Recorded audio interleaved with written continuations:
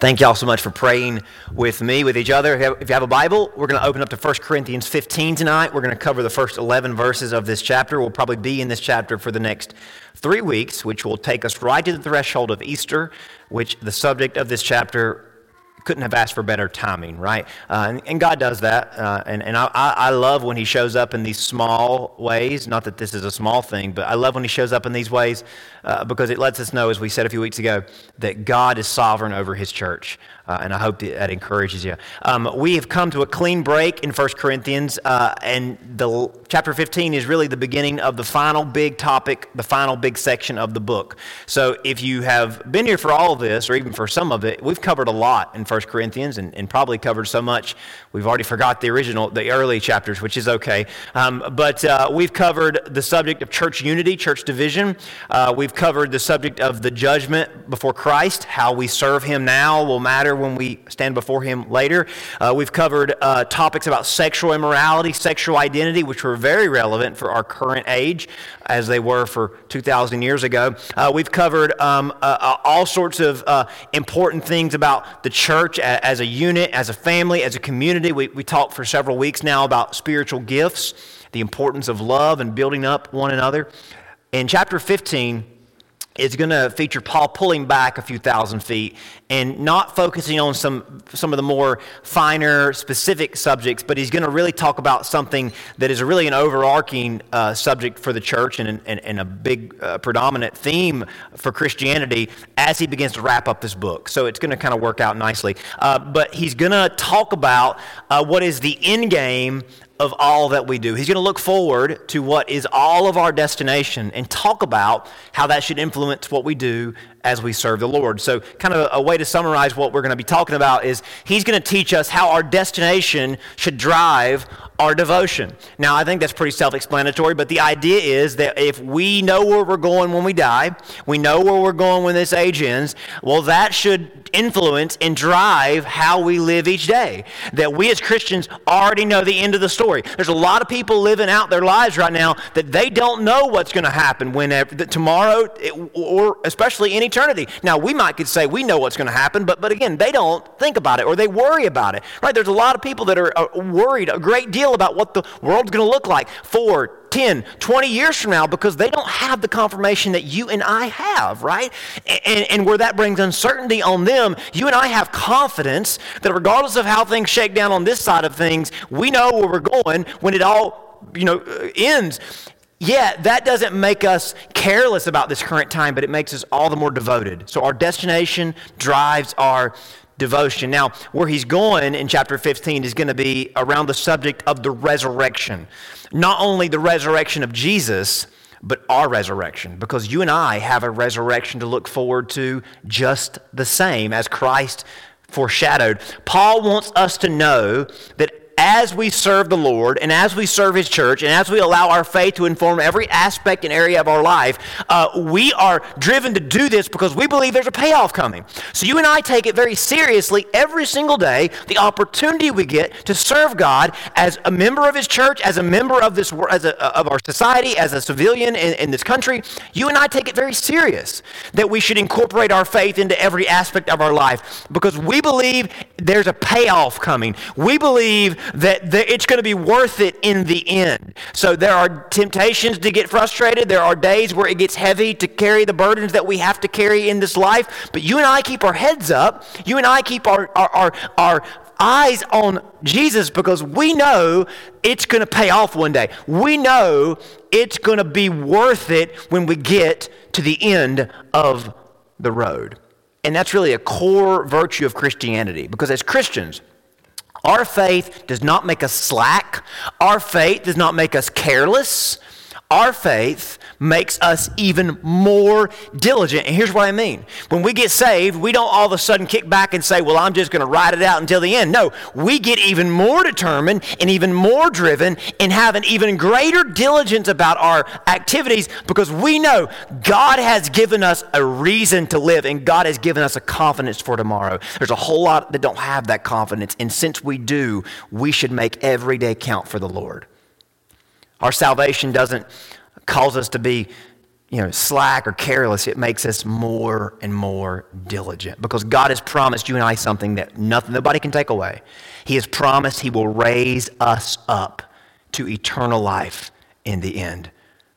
After we've lived our lives here on earth, God is going to raise us up, whether by raising up our body that's been buried or raising us up with the rapture. So that promise is based on something that Jesus has done. Not what we do, right?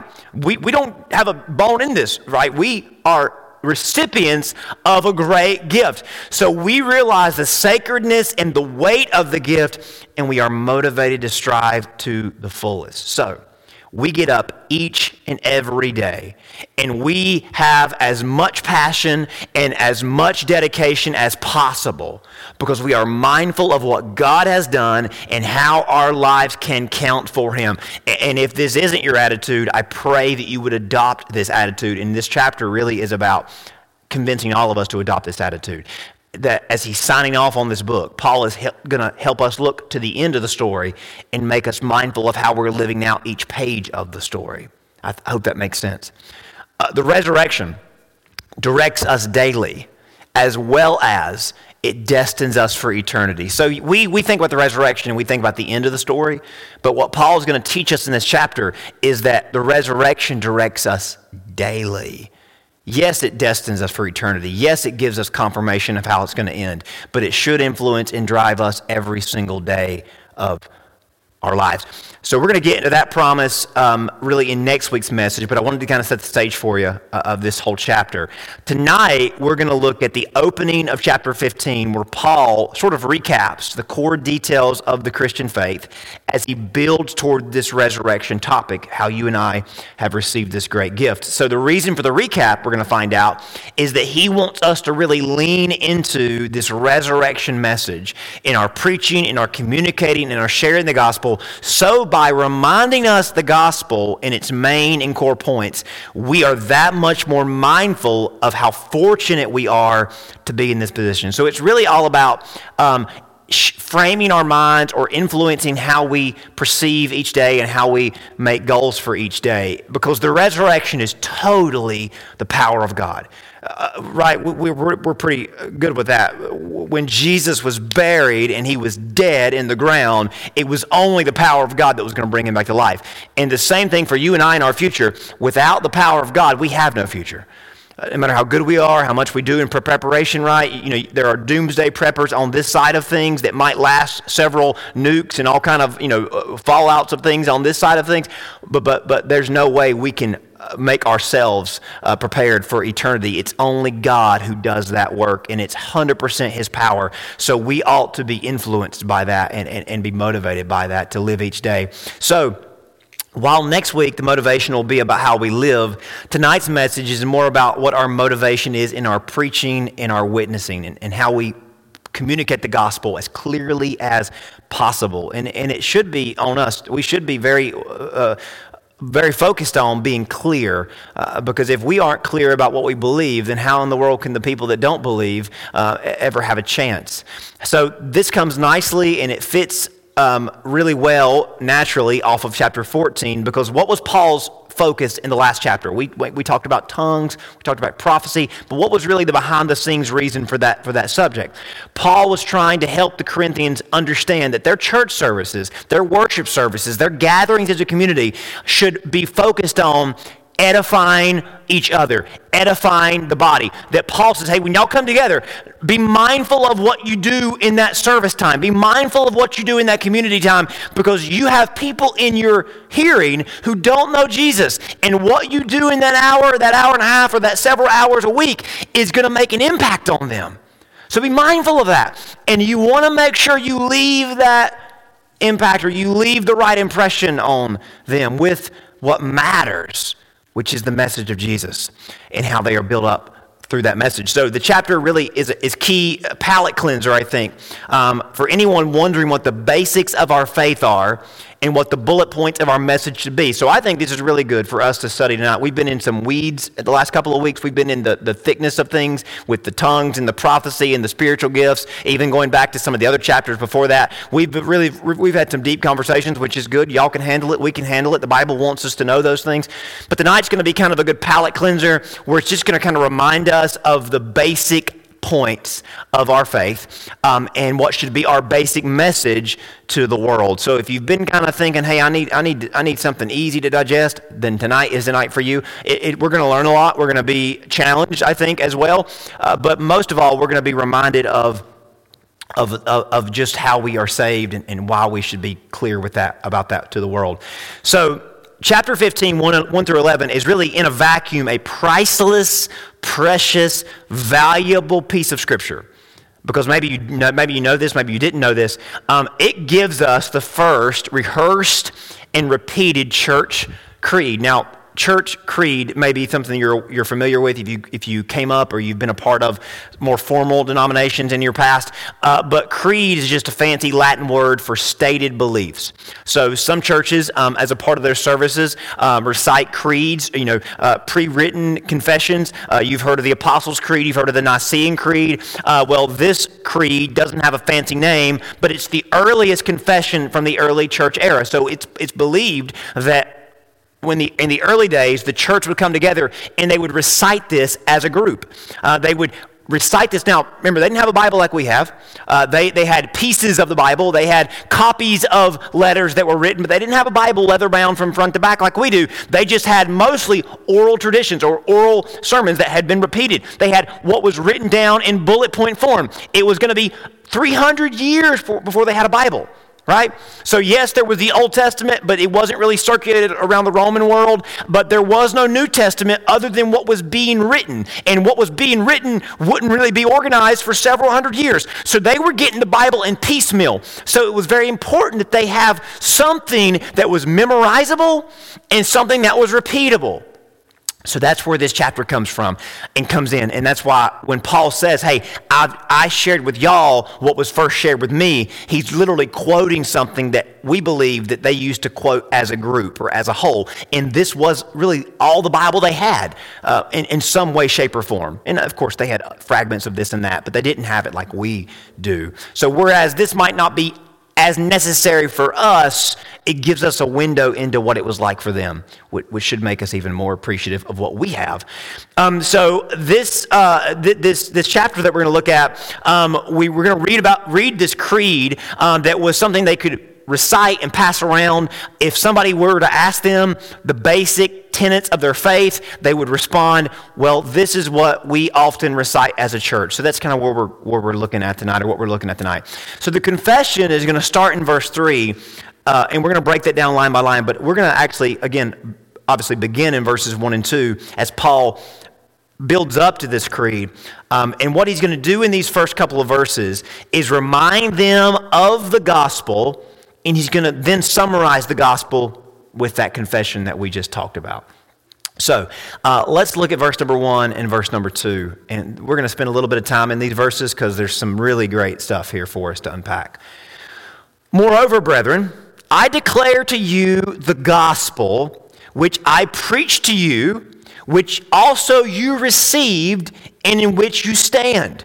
So notice he's going back and forth from present tense to past tense. He said, hey y'all, I preached this when I visited y'all 5 years ago, but I'm going to remind you of it again, and y'all should be well aware of it or familiar with it because you are standing in the reality of the gospel, as in what has brought you to this point is what's going to carry you forward. Now we're going to talk a lot about that idea in just a minute.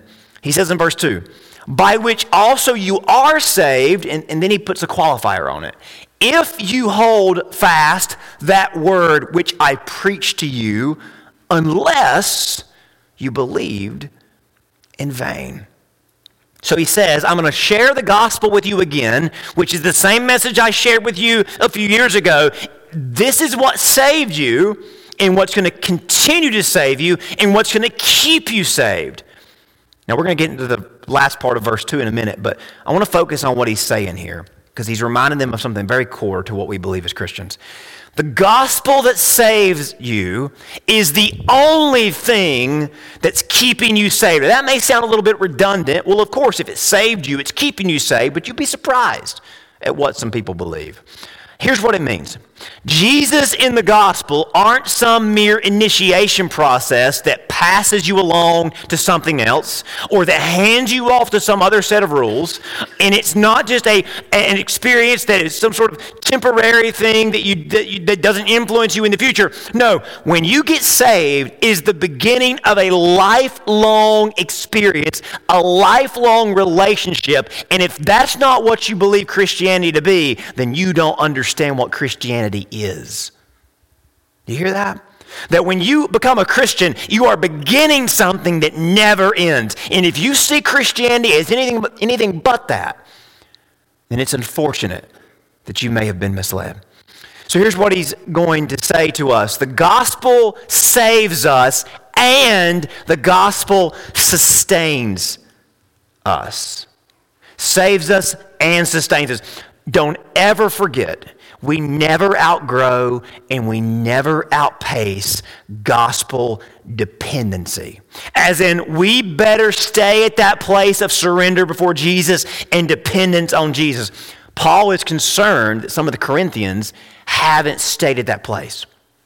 And I share that concern because I believe a lot of professing Christians, a lot of people who are in church, especially people who aren't in church, but they profess Jesus. There's a lot of people who at some point in their life profess Jesus, and if you ask them, do you believe in Jesus? They would say, yes, of course, and they would say, I had this, I did this, I've been there.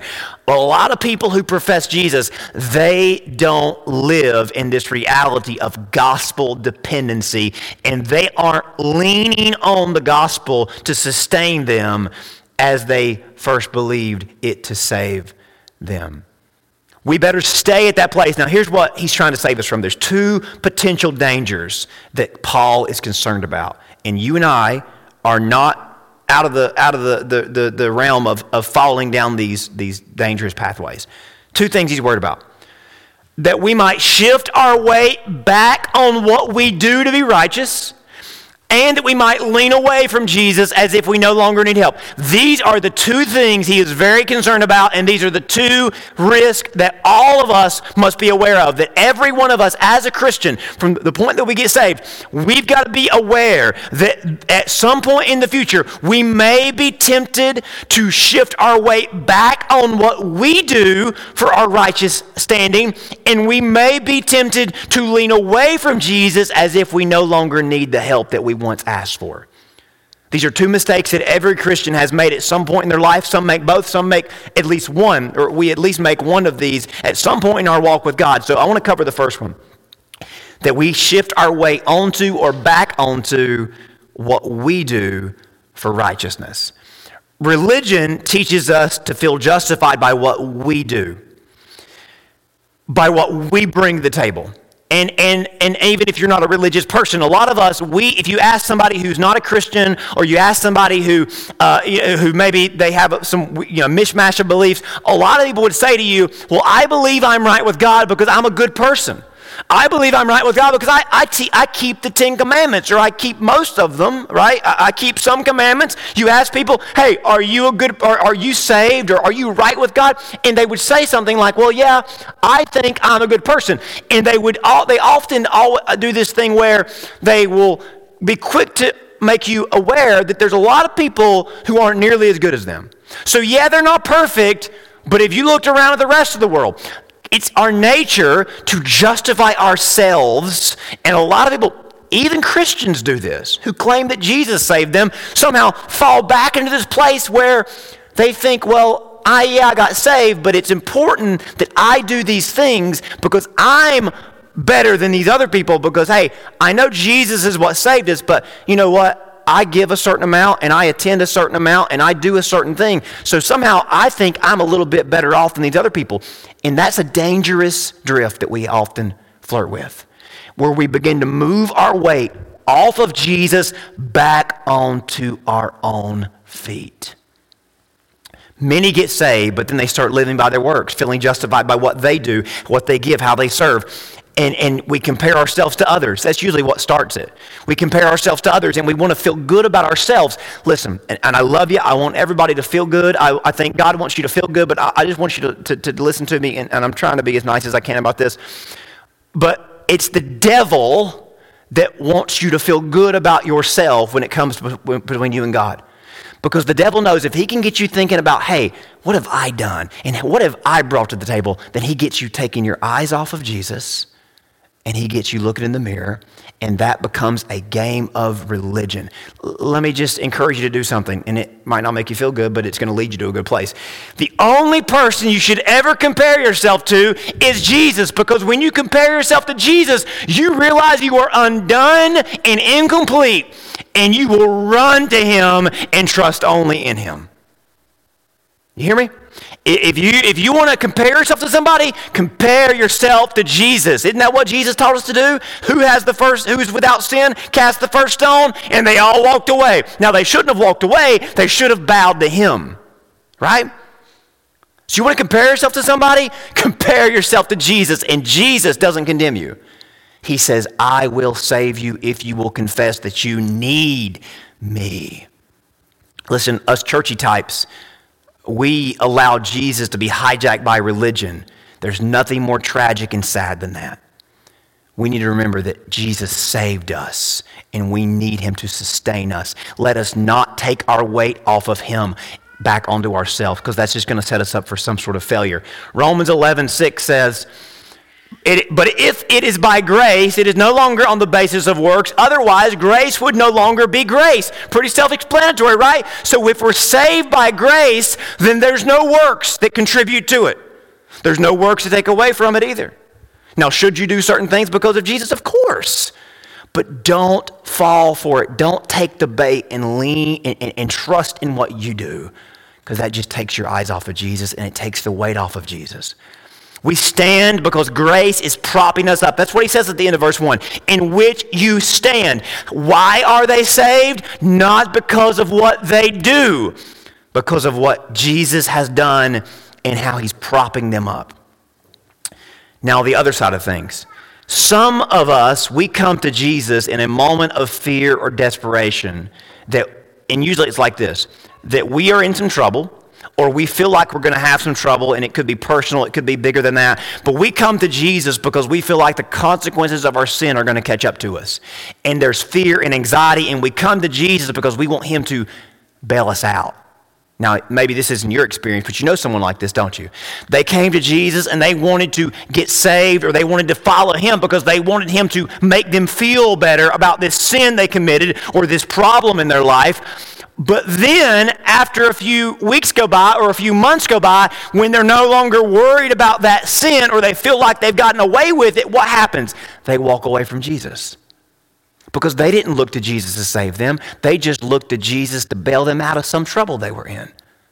Now listen, we've all done that. But that is not salvation. And that's what Paul is warning us on the other side here. Jesus is not a Band-Aid. He's not a temporary bailout until the coast clears. Jesus is a hospital. Jesus is a whole total rehabilitation. You don't use Jesus as a crutch until you get better. You never get better. That's the point, right? Our confession is that we can't and only he can. Maybe we walk away from that altar, that encounter with Jesus, that we don't think we need him anymore for whatever reason. It's kind of like when you get sick and you take the medicine for a few days and then you think you're better because you feel better.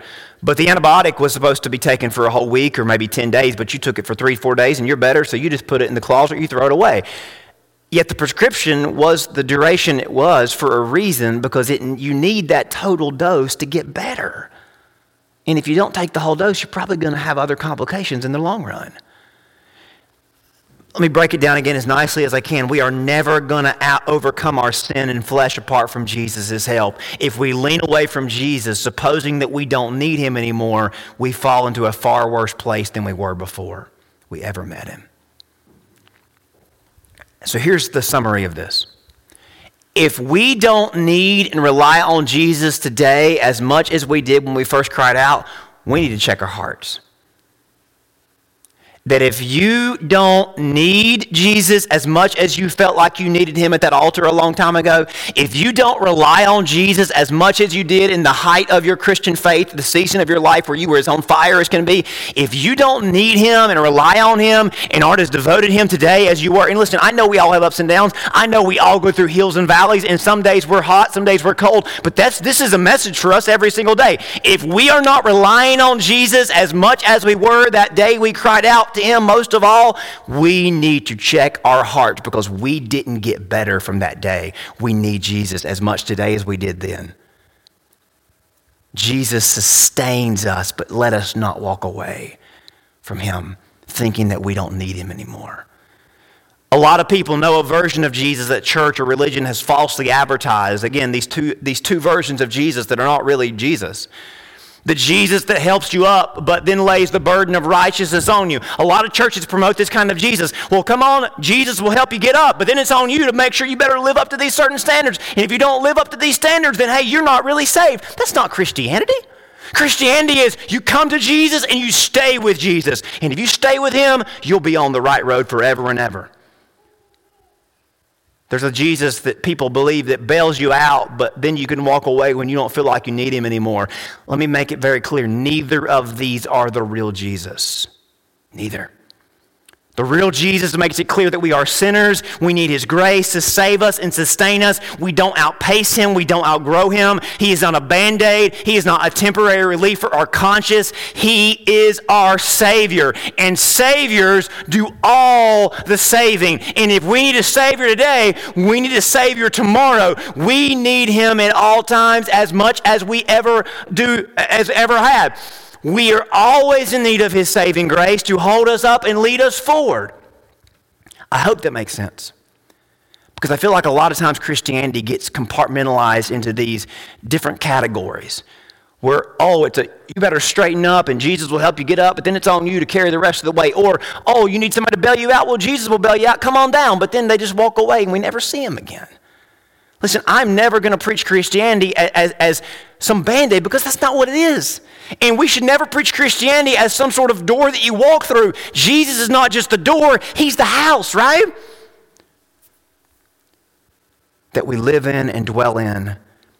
And Paul must be very concerned about this because look at what he says in verse 2. If you hold fast to the word that I preached to you, unless you believed in vain. There's a lot of people who think they're helping Jesus out, who are getting some credit for their salvation. Listen, Paul says that leads you to hell. If you think Jesus is just a step into a relationship with God, and it's on you, then don't fall for that. Don't fall for that religious. And there's a lot of people caught up in that. A lot of people stuck in that. And people feel good about it because it makes them feel full of pride and feel good about themselves. But ultimately, they'll fall short of God's glory if they go down that road. Likewise, there are those people who think Jesus is some temporary fix until they get out of hot water with someone in their life or some situation in their life, and they insult him by asking him to help them, but then they walk away as soon as they feel better. If that describes your idea of salvation, then we've got it totally wrong. And Paul says, if that's how we understand salvation, we have believed in vain.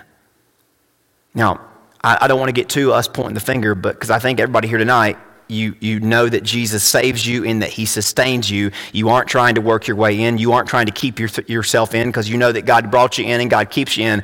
And you also aren't here for some sort of brief season. You're here forever. But we know some people, right? We know some people that if you ask them, hey, are you saved? They would say, yeah, I'm a good person, or I do good things, and I give good things. We know people that if you ask them, are you saved? They might say, yeah, I know Jesus, but the only time they ever go to Jesus is whenever things are a little bit rough for them. We know people like that, don't we? And we need to be very transparent with the gospel towards those people because that's not salvation. And we don't need to apologize for people who don't believe in the real Jesus, who have made up a version of Jesus that fits their idea from their religious views or to some other views. In church, we want to make it clear that we are not here to help Jesus out. And we are not here because we want Jesus to bail us out. We are here because we need Jesus to save us and sustain us. We are completely lost without him. This is why this verse in Revelation is so convicting. Revelations 2 verse 4, he says to the church at Ephesus, "Nevertheless, I have this against you. You have left your first love." They walked away from him. They didn't lose. They didn't lose it. They didn't lose. God didn't lose them. They didn't lose God. They left him. They walked away from him. They shifted their weight onto something else, some religious work, something besides Jesus. So it all comes down to this. Are you trusting in Jesus and his saving grace? Are you living by and living off of his saving grace? If you cannot answer that question succinctly and clearly, then maybe you need to rethink your salvation. And that should be the question we ask other people. If people can't answer this question, I'm trusting in Jesus, I'm living off of his grace, I'm living by his grace. If that answer is hard to get out, then then there's probably a problem. If we aren't comparing ourselves to others, if we're getting jealous, if we are comparing ourselves and getting jealous and at some who do less or do different than us, if we're worried about them because we're focused on our own sin or focused on their sin more than ourselves, then, and again, that shows that we're not leaning on Jesus, we're leaning on our own justification. If we are trusting in Jesus and living by his grace, we don't ever wake up one morning and think we don't need him. We don't ever wake up one morning and think, well, nobody's watching me today. I'm not in trouble today. Or, this sin, nobody knows about it, so I don't really need to be close to God because, hey, nobody's watching. Then that's not a relationship with God. That's just using God to feel better some days when you need it. So if you're worried if verse 2 means that you can lose your salvation or not, it's trying to get us to see if we've ever been saved at all. Verse 2 is not saying that people have fallen away from God. It's questioning whether or not they ever believed in Jesus. So when we consider the question, am I saved? Let me put it this way. When I consider the question, am I saved? I am reminded of that time I first believed, yes. I am encouraged by that moment in time that I have been different ever since. But if all I have regarding my salvation is a memory from the past, that's not salvation. That's some religious experience. Salvation is not just a memory. Salvation is a constant, ever-current possession, a reality we walk in at all times from that moment in time forward. Now, we already know the gospel is the work that Jesus has done, but verse 3 and 4 gives us a really basic summary of what the gospel is. Let's look at those. For I delivered to you, first of all, that which I also received, that Christ died for our sins, according to the Scriptures. He was buried, he rose again the third day, according to the Scriptures. He prefaces that description of the gospel by saying, I delivered to you, first of all, that which I also received. So then he's going to begin to recite the creed that we also just read. So Paul tells the Corinthians, and when he says first of all, he doesn't mean sequence, he means importance. So when he says, I delivered to you, first of all, he's saying, hey, y'all, I came to y'all and I told y'all what the main thing was. I told y'all what the big idea was. I told y'all what the non-negotiable banner over us was. And if the main thing was that in 43 AD when he went to see them, then that means it's still the main thing in 48 AD when he's writing this, and that means it's still the main thing in 2023 AD. When we're reading this. The Corinthians had been in all sorts of drama trying to decide what was the most important thing as they were conducting their church. But Paul reminds them, the main thing is keeping the gospel of Jesus Christ front and center, first and primary in all that we promote and engage in. I think there's something worth talking about here by mentioning the main thing. It's acknowledging that sometimes other things compete for first place in the church. Think about all the things that we can get up in arms about. Think about all the things that we can put at the top of our list. There's what you and I individually want to prioritize. There's what we as a group want to prioritize when we all kind of hash it out and fight for what's most important. And then there's what God says we should prioritize. And hopefully we're all on the same page, but that's not always the reality. If you ask any person, any group, any church, some will say the church should focus on any sort of things. Some will say the main focus of the church should be upholding traditions. The main agenda should be do what we always have done, even if you don't know why you've done what you've done. Some might say, well, we need to save money. We need to prioritize, they see the church as an extension of their own finances, an extension of their own property. Some might say that the church is all about religious traditions, personal interests. Some might say it's about fighting a culture war. It's about making sure that we go to the world and fight for what we want to be ours. Some might say there's a political agenda we should promote.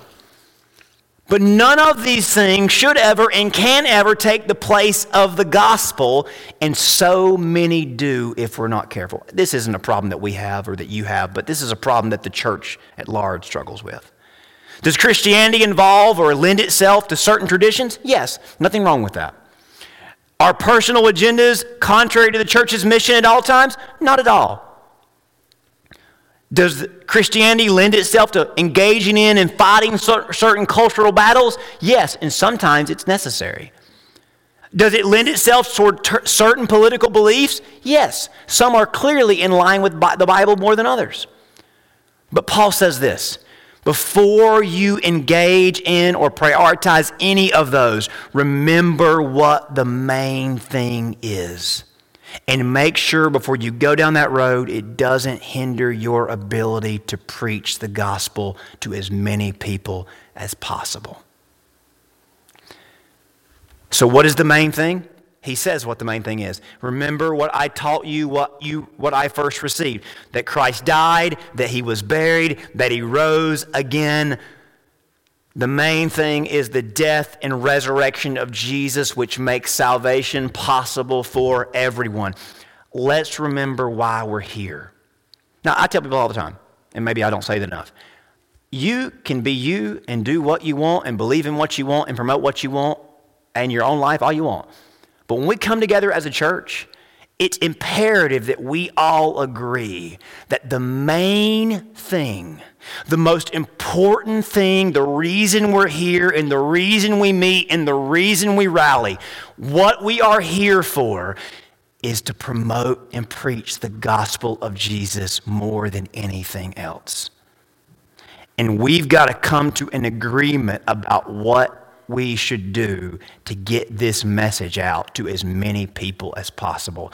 What should stay and what should go. What we bring in and what we shouldn't bring in. What we talk about, what we never talk about. So the last word on these competitive agendas is we cannot let any agenda divert, hinder, frustrate the reach of our message. Here's my motto. You may agree, you may disagree. I believe the church must stay clean and pure from personal or worldly agendas and affairs so that the gospel can reach every person from all the world. I think that's a pretty good motto to have. Does that mean we back away from saying what's right? No. Does that mean we don't stand up for what's true? No. But that means we always are front and center with the gospel. Jesus died for sin. What sin? We'll make sure people know about it, what sin is. But we make it very clear. Jesus died for your sin. And we never make anybody feel like their sin was left off the cross, as if their sin wasn't atoned for, because Jesus died for all sin. He loves every sinner, so we don't want anybody to think that they weren't interceded for. We want to make sure they know that their sin put him there, right? But we don't want to make anybody think their sin wasn't paid for. Right? That means that sometimes we have to realize, we have to listen to ourselves talk, listen to ourselves engage. Because it's easy if we let personal agendas, we let cultural agendas, political agendas, it's easy to let those things muzzle us from our gospel message. Here's really my main agenda, is I don't ever want to waste any potential hearer's time with any other message than that which can save them. My agenda every single week, and sometimes I do it from a backdoor approach, but my agenda every single week is to make you aware that you need Jesus, that you have a need in your life that cannot be met by anybody but Jesus, that every one of us have something in common. We are flawed, imperfect, sinful creatures, and we need Jesus to speak to that part of our life and open our eyes and save us. That's my agenda. That's my goal in everything that I preach and everything that I do. And I think as a church, that should be our agenda. But we should never waste people's time. That's why you don't hear me talk politics. You don't hear me talk about culture and about all the things in the world. And I don't pull my hair out over those things because I know that's not what we're here for. You can be engaged in those things all you want. But again, when we come together as a church, what are we here for? To promote the gospel of Jesus, because there's a world that needs to be saved. We aren't here to make people like us, think like us, look like us. We are here not to make the world like we want it to be. We're here to be like what God wants us to be. We are passing through this fading world. Our goal is to see people saved by Jesus. We cannot afford to let anything else get in the way. And those verses, verse 3 and 4, remind us and nudge us what should direct us. What does it say, verse 3 and 4? According to the Scriptures. So what is Paul grounding the gospel in from the very beginning? According to the Scriptures, as prophesied by the old, but as written by Matthew, Mark, and Luke in the new. That wasn't even together yet, but he knew it was going to be.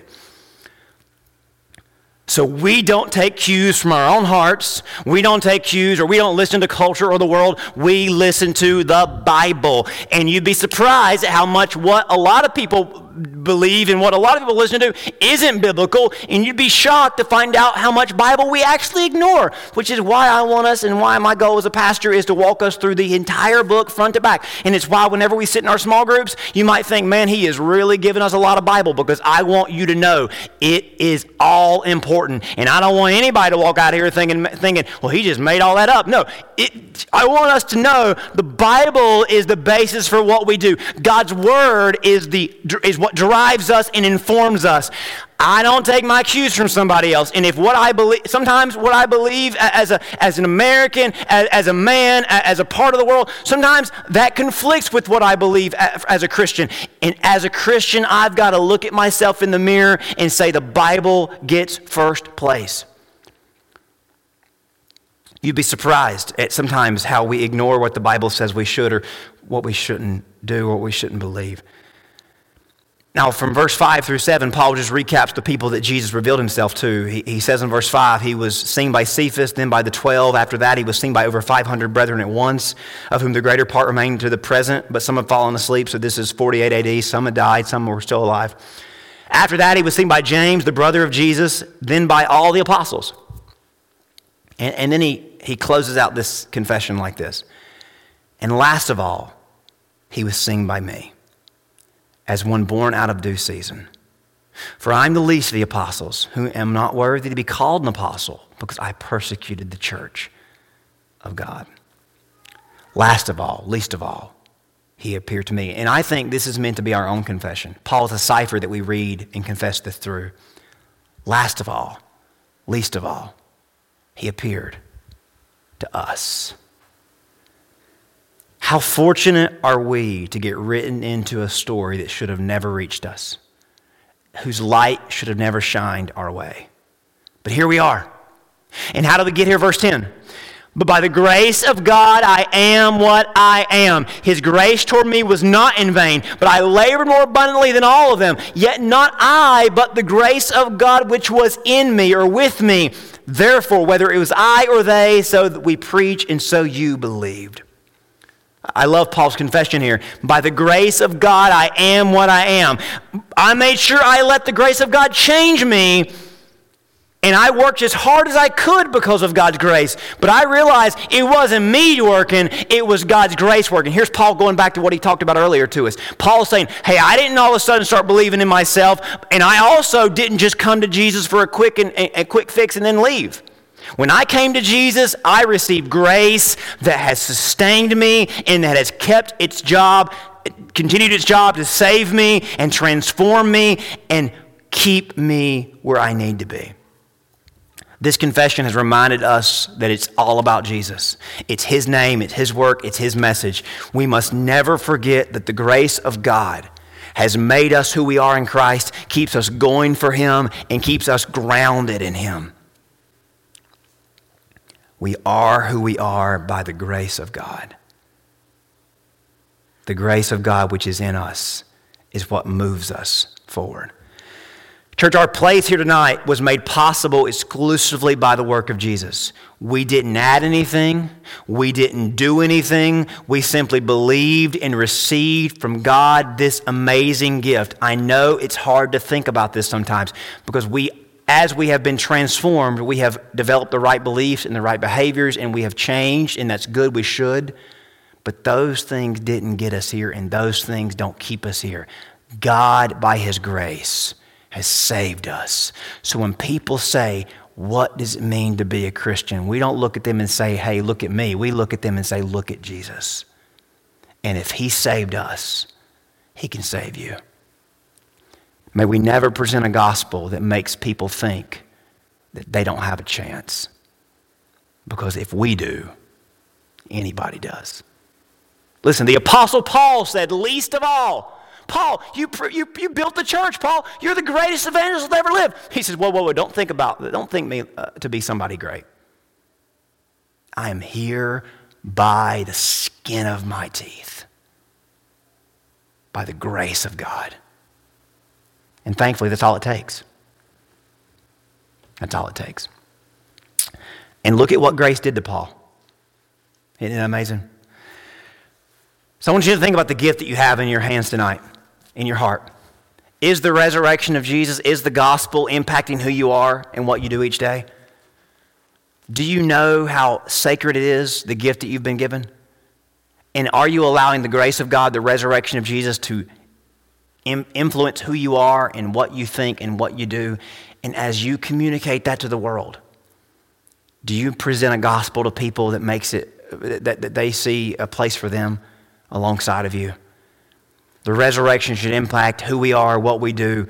His resurrection brings us grace, and it's His grace alone that saves us. So if you get anything out of this tonight, it's that grace is good, and that grace is the only saving chance we have. And since God's grace has been given out, all of us have been given a place. That's pretty amazing, isn't it? Let me pray for you. Heavenly Father, thank you so much for your grace. Thank you for making us who we are by grace, for keeping us who we are through grace, and for grounding us by grace. Lord, let us never suspect that we don't need you anymore. Let us never imagine that we've done something on our own to earn our place. It's by the grace of God we are who we are, and it's by the grace of God we can do what we do. So Lord, let us communicate that to the world, that there is a God who loves them and there is grace that can save them, and that nobody is without reach of God's salvation. And as a church, let us promote that message that Jesus died for the sins of the world, and He rose again, meaning that nobody's sin was big enough to keep Jesus in the ground. He overcame it all. And that means there's hope for all. So let us as a church preach this gospel of grace. And more importantly, let us model a life of grace. Amazing grace. We ask this in Jesus' name. Amen.